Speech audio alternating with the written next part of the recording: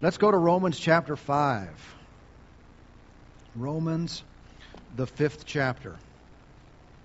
I trust you come hungry for some word today.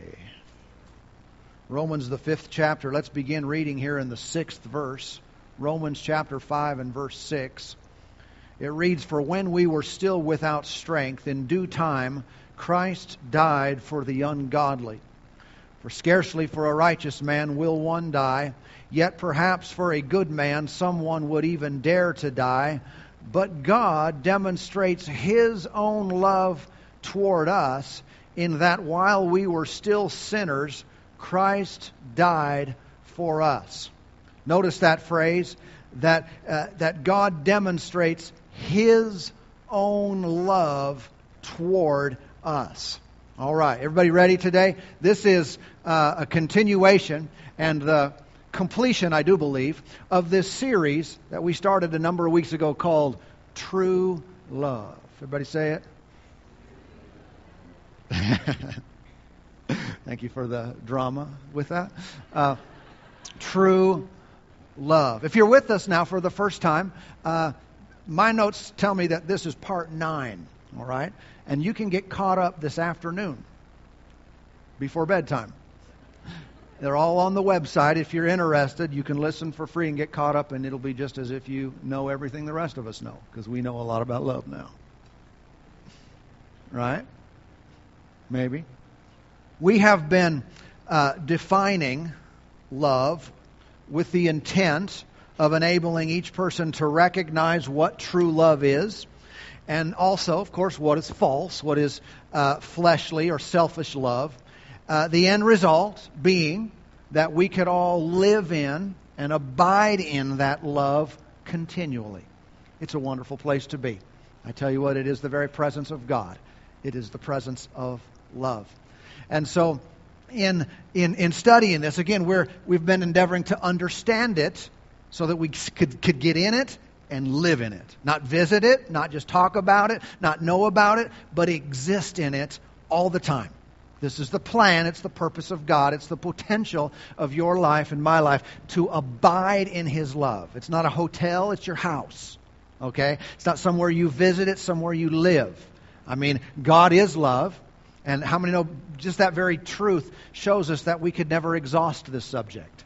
You can't exhaust God's love because you can't exhaust Him. There's not an end. He's infinite, right? And so, God being love Himself, we are born of God, means we are born of love. So we're love children of a love God, right? It's in our DNA. It's our very nature as Christians to operate on this super high level of love with God towards one another. It's just the very essence. If you could wrap everything up into one word, what has God done for us? What does He want for us? It's His love. That's who He is. And sin, of course, has separated man from the experience of what God's heart is really for him. But this is a wonderful place to be. You think about it. In that place of abiding in His love, there is no fear. There's absolutely no fear in that place. If you ever find yourself afraid of airplanes or water or, running out of money or sickness or any kind of thing in life, just understand you're not presently abiding in God's love.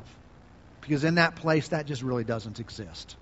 All right? And what we want to do is run back.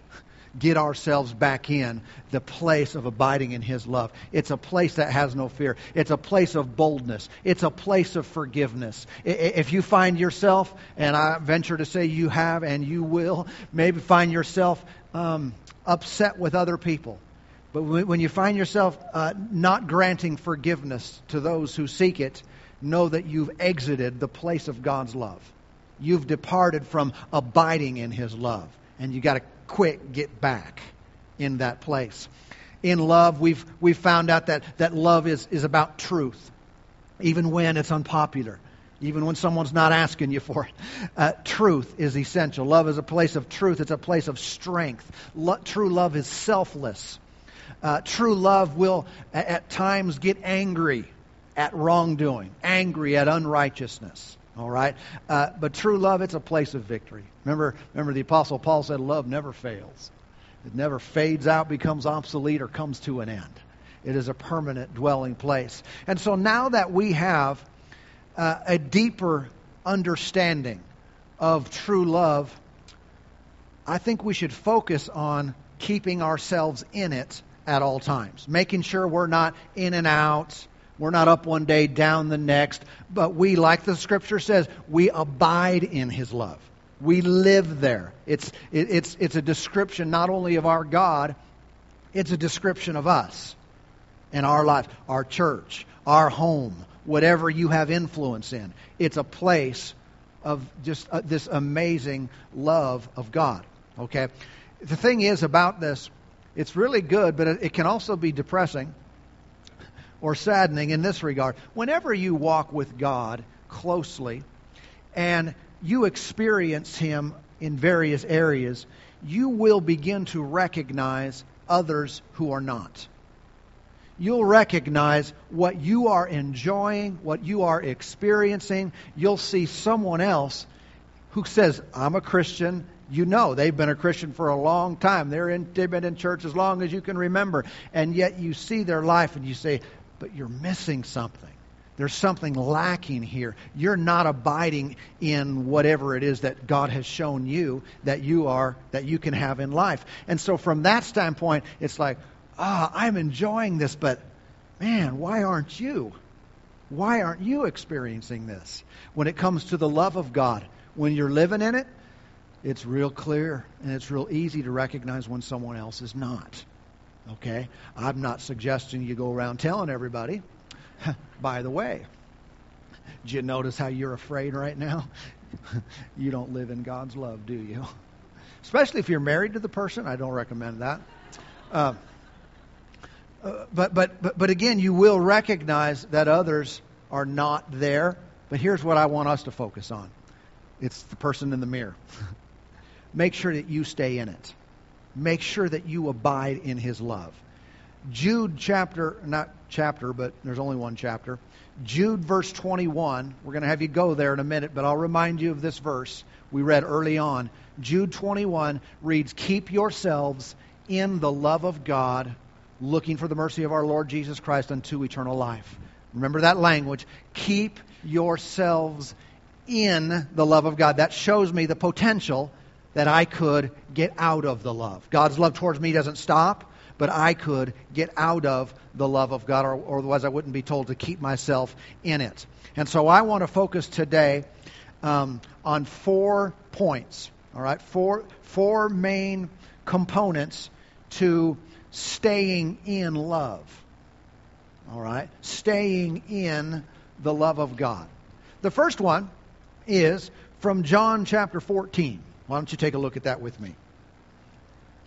John, the 14th chapter. Praise the Lord. You've been given notes. You've been given the announcement cards. You can write these things down on them to help you put them into practice. The first one has to do with obeying. Everybody say obeying. Obeying. All right. These are all ing words. These 4 points. Ing. Or if you're from the South, you would say ing. My friends say from the South, they say running, walking. Anyone from the South that know what I'm talking about? Yeah. Pastor Mickey and his mom back there. Good. Actually, I don't hear him say that too much, but we have some. Yeah, you still do? Oh no, you're cured.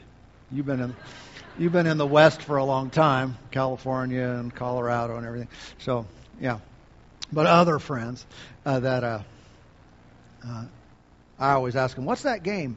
You know, where you hit the little white ball over the net and it's a table. You know what I'm talking about? It's got that little net in the middle. I say, what do you call that? Pinga-ponga?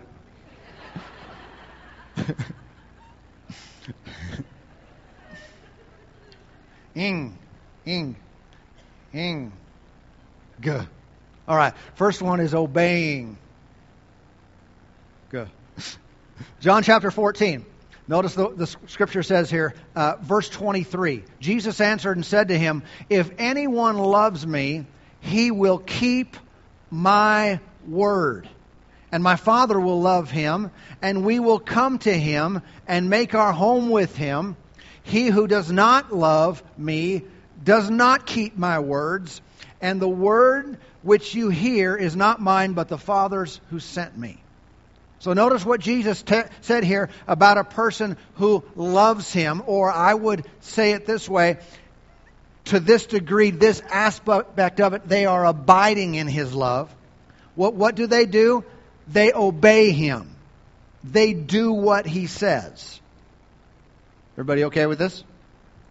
They do what the Lord says. That is of primary importance. Now someone might wonder, when we talk about abiding or keeping ourselves in the love of God, are we talking about God's love to us, or are we talking about how we act, how we treat others?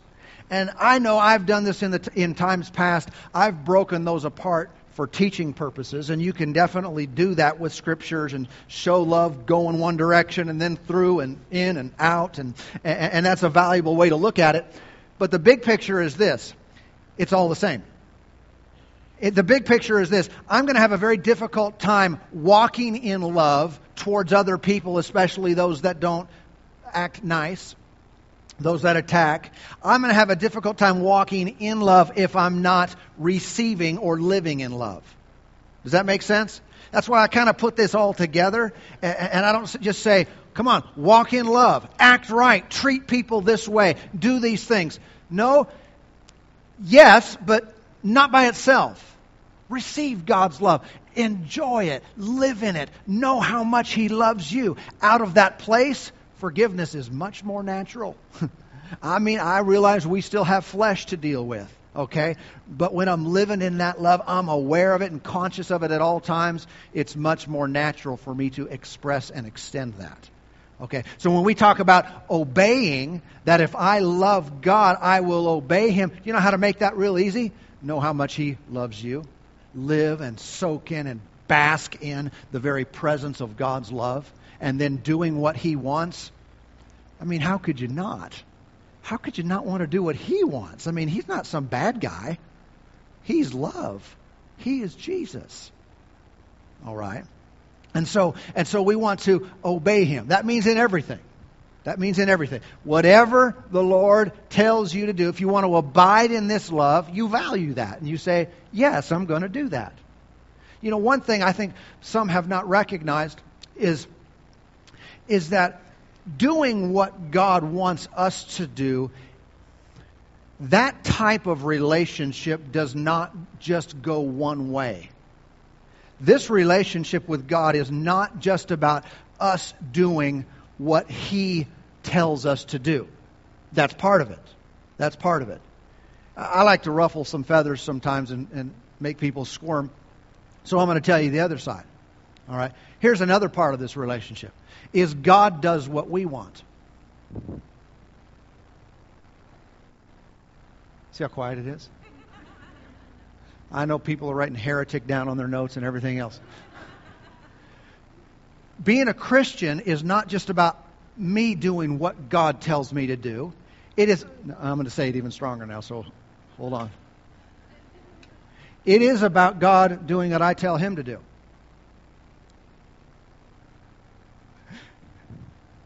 Now, I know what that sounds like. Sounds like you're making God a genie.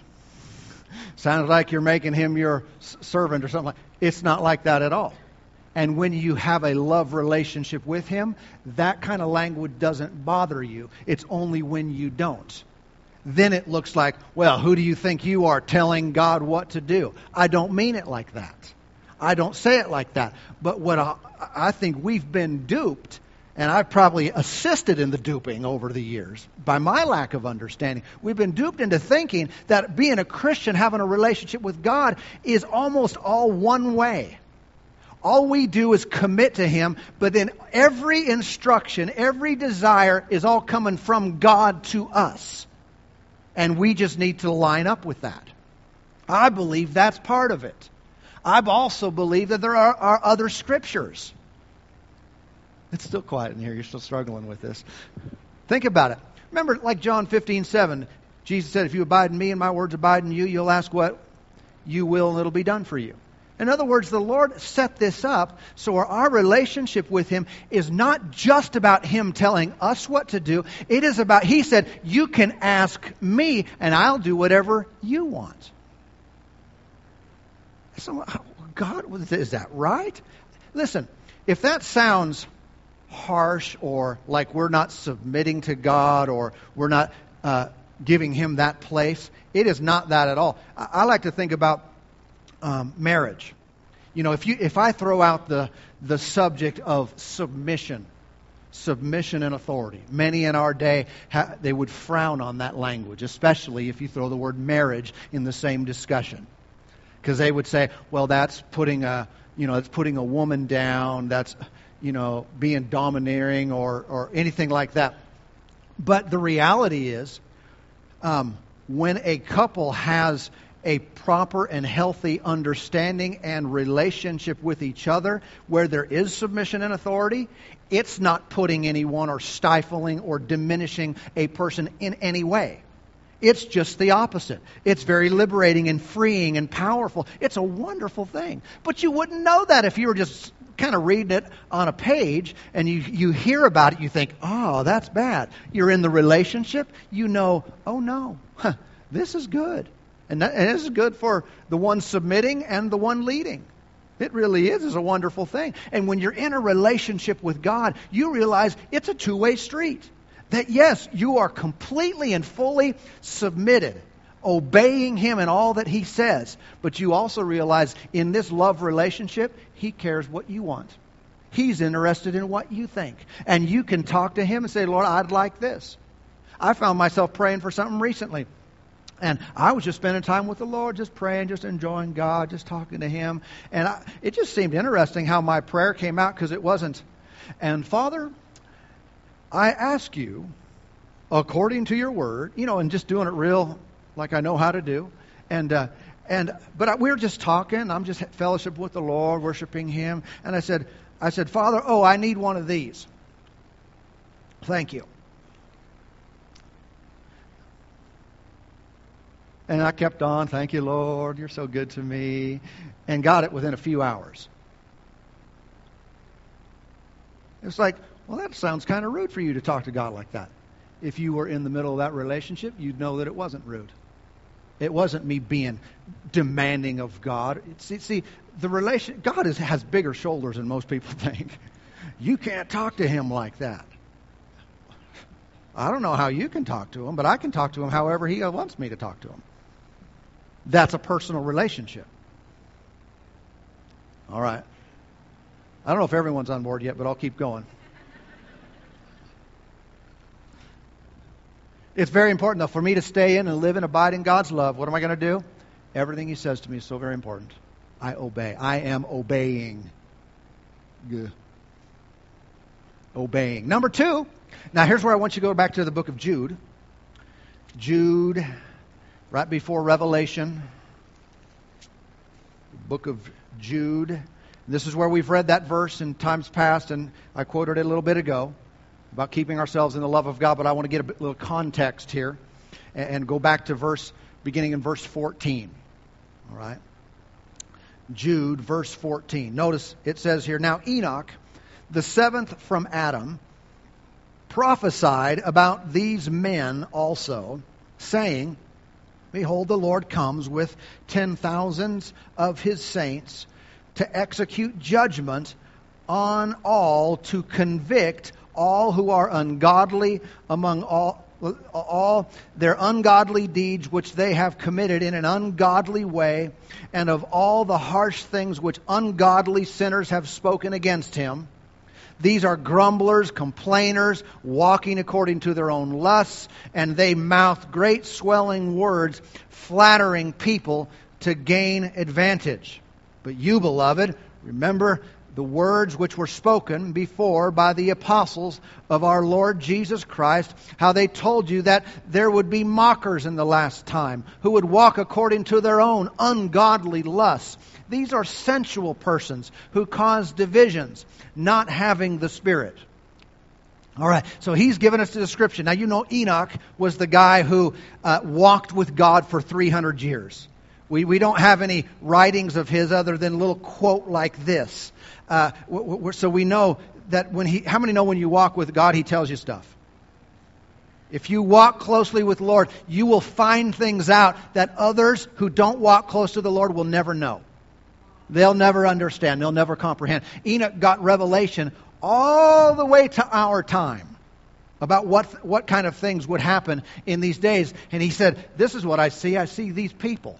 And this is the way they are. This is the way they act. They are ungodly. You see that word again and again and again. Ungodly. They're opposite of God. This is how they act. And what he's doing is showing us a contrast here. Now, let me read this passage to you from the Message Bible. All right? The Message reads this way. Enoch, the seventh after Adam, prophesied of them. Look, the Master comes with thousands of holy angels to bring judgment against them all, convicting every person of every defiling act of shameless sacrilege, of every dirty word they have spewed, of their pious filth. These are the grumpers, the bellyachers, grabbing for the biggest piece of the pie, talking big and saying anything they think will get them ahead. But remember, dear friends, that the apostles of our Master Jesus Christ told us this would happen. In the last days there would be people who don't take these things seriously anymore. They'll treat them like a joke and make a religion out of their own whims and lusts. These are the ones who split churches, thinking only of themselves. There's nothing to them, no sign of the Spirit. Now think about that. When you hear all these adjectives describing this group of people, one thing that you could probably say is they are not abiding in the love of God. Everything they do is self-focused, self-centered, to lift me up. Everybody with me today? All right. And so he's giving this list and saying, this is what Enoch prophesied. This is what he said would happen in the last days. And then he goes on to get to us. Let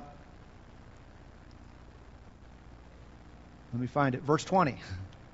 He says, but you. Everybody say, but me. But you, beloved, building yourselves up on your most holy faith, praying in the Holy Spirit. Goes on to say, keep yourselves in the love of God, looking for the mercy of our Lord Jesus Christ unto eternal life. Notice the first thing he said in this context of contrasting them, these selfish, divisionary people, they got sensual persons. He said, but you, the way that you're going to be different from them is you've got to build yourself up praying in the Holy Spirit. That's the second point. We got obeying, and number 2, praying. Obeying and praying, but not just any kind of praying, praying in the Spirit, praying in the Holy Spirit. Now, in our day, there's a whole lot of blending going on. In other words, many times Christians, they want to be real close to the world. And sometimes it's, we want to relate to them. And here's the problem, though. God created us to be separate. That word is used a lot in the Scripture. Sanctified, meaning set apart. There is to be a real definable and distinguishable difference between someone who calls himself a Christian and someone who is just in the world. They should be easily identified. That's a child of God. That's not. Instead of, we look just like them. Now, I'm not talking about some type of clothing where all Christians, they wear this. I'm not talking about that. I'm talking about something much more deep. Something much more real. It is the power and the presence and the love of God. It is character. It is a demonstration of God. All these things set us apart from the world. I'm not interested in making us look as much as possible like the world, because then why would someone who was lost on their way to a devil's hell come and say, I need Jesus? When my life looks about that far away from your life. But if there's a real distinguishing difference, then people can say, hey, I'm going to choose life or death, blessing or cursing. I know in this discussion sometimes people will say, well, you Christians, you just think you're better than everyone else. Well, of course we do. Why would we be a Christian if we thought it wasn't going to change us? I mean, if I was a sinner, if I was apart from God, and I thought I'm going to give my life to the Lord and I'm going to be the same, why would I even do that?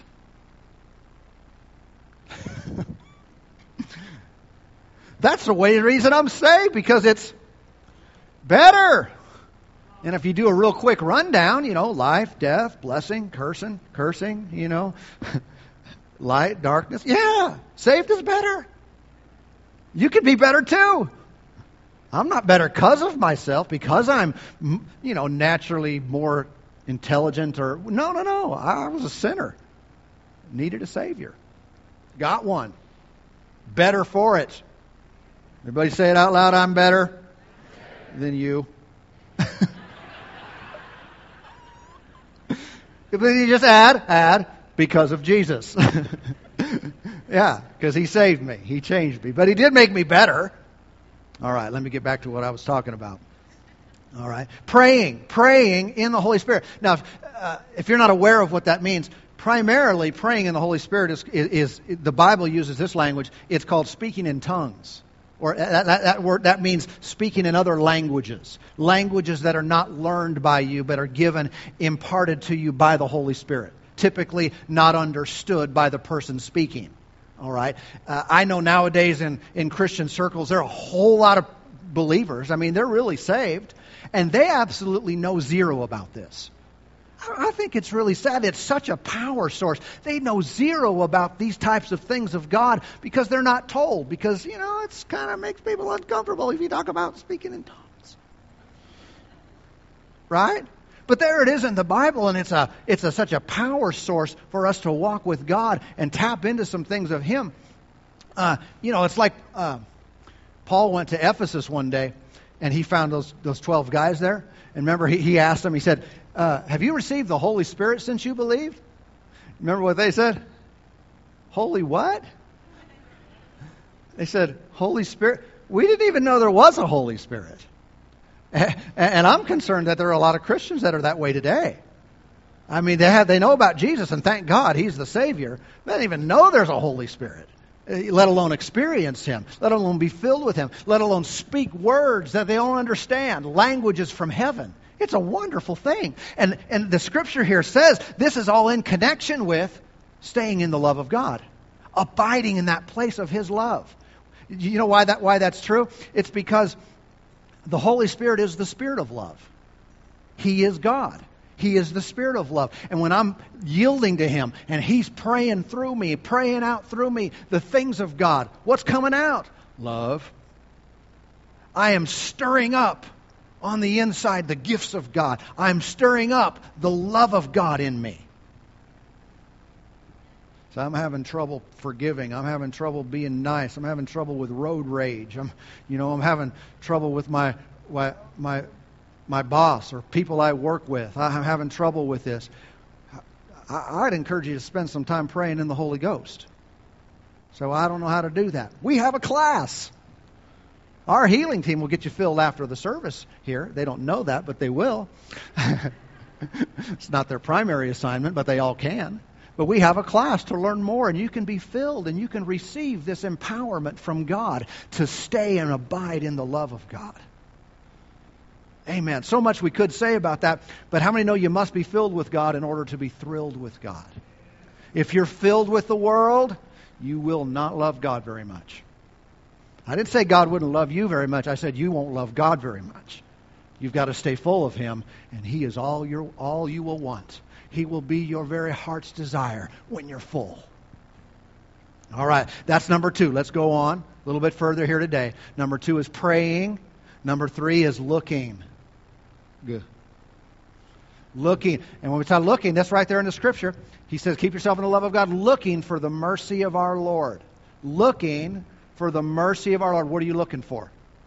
Jesus said, whatever you seek, you would find. And what we're looking for in life, where our focus is going to determine where we go, what we're aware of, what we're conscious of. And if we're not looking for the mercy of God, it can be sitting right in front of our face, but we'll never experience it.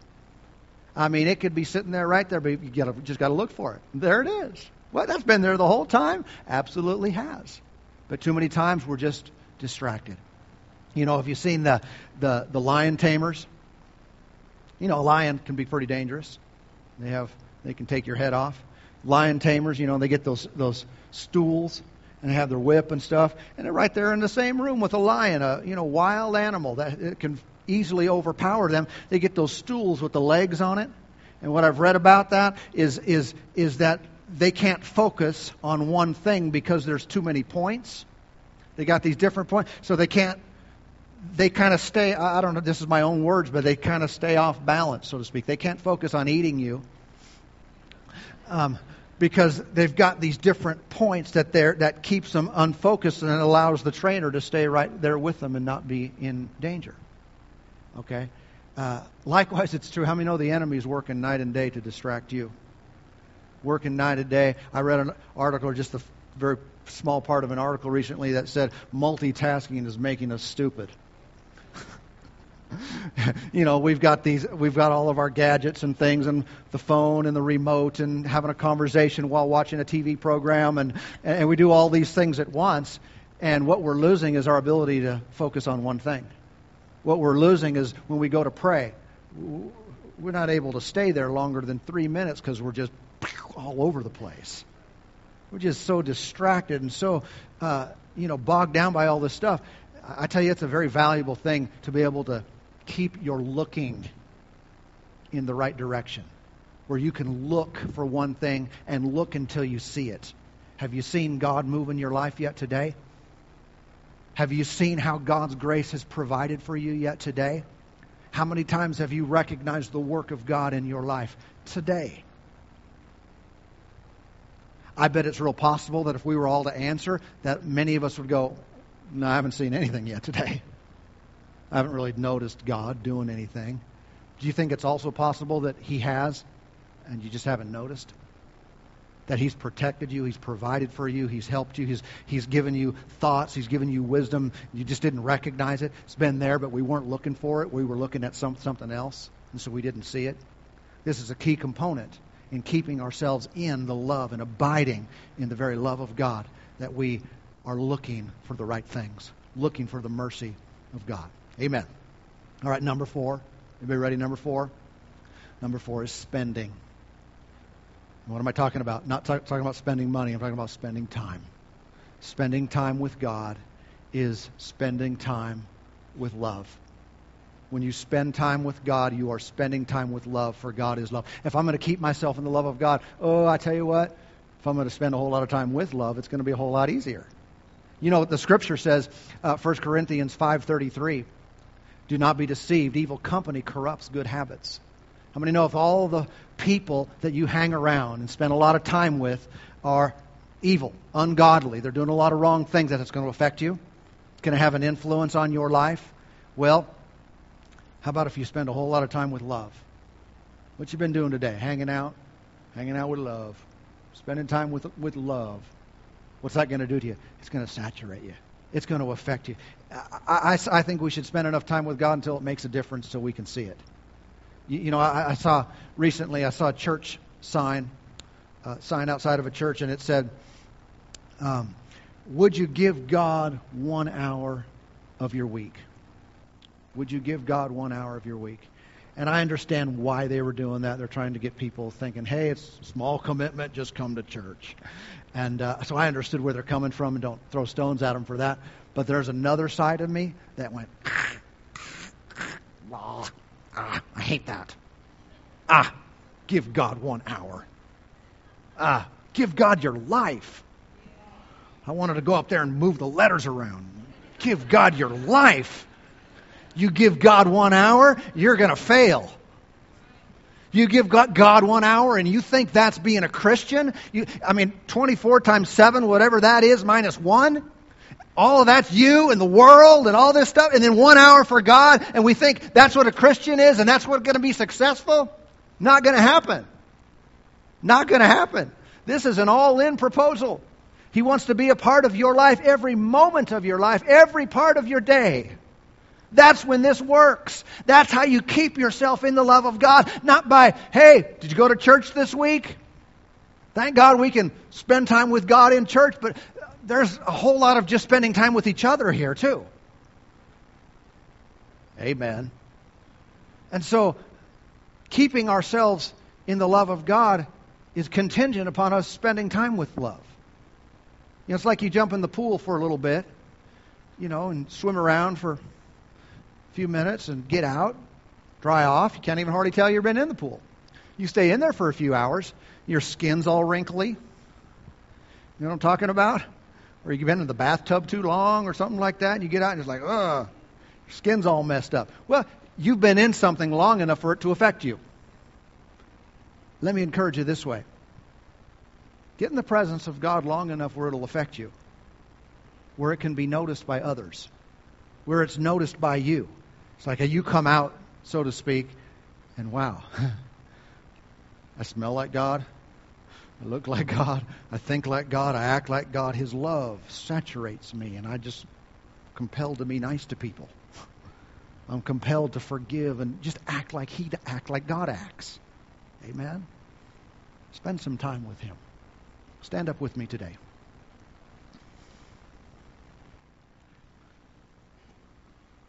I want to take a few moments right now. Let's be doers of the Word. What do you say? Maybe there's some obeying that needs to go on. Great, do it. Maybe there's some praying that needs to go on. Praying in the Spirit. Maybe there's some, cooking? Oh, looking. Some looking. What are you looking for? Let's get our focus right here, right now. Maybe there's some spending that needs to go on. Spending time. Let's take a few moments right now. Let's spend time with Him. Let's spend time with love and abide in that love of God today. I'll be back in a few minutes.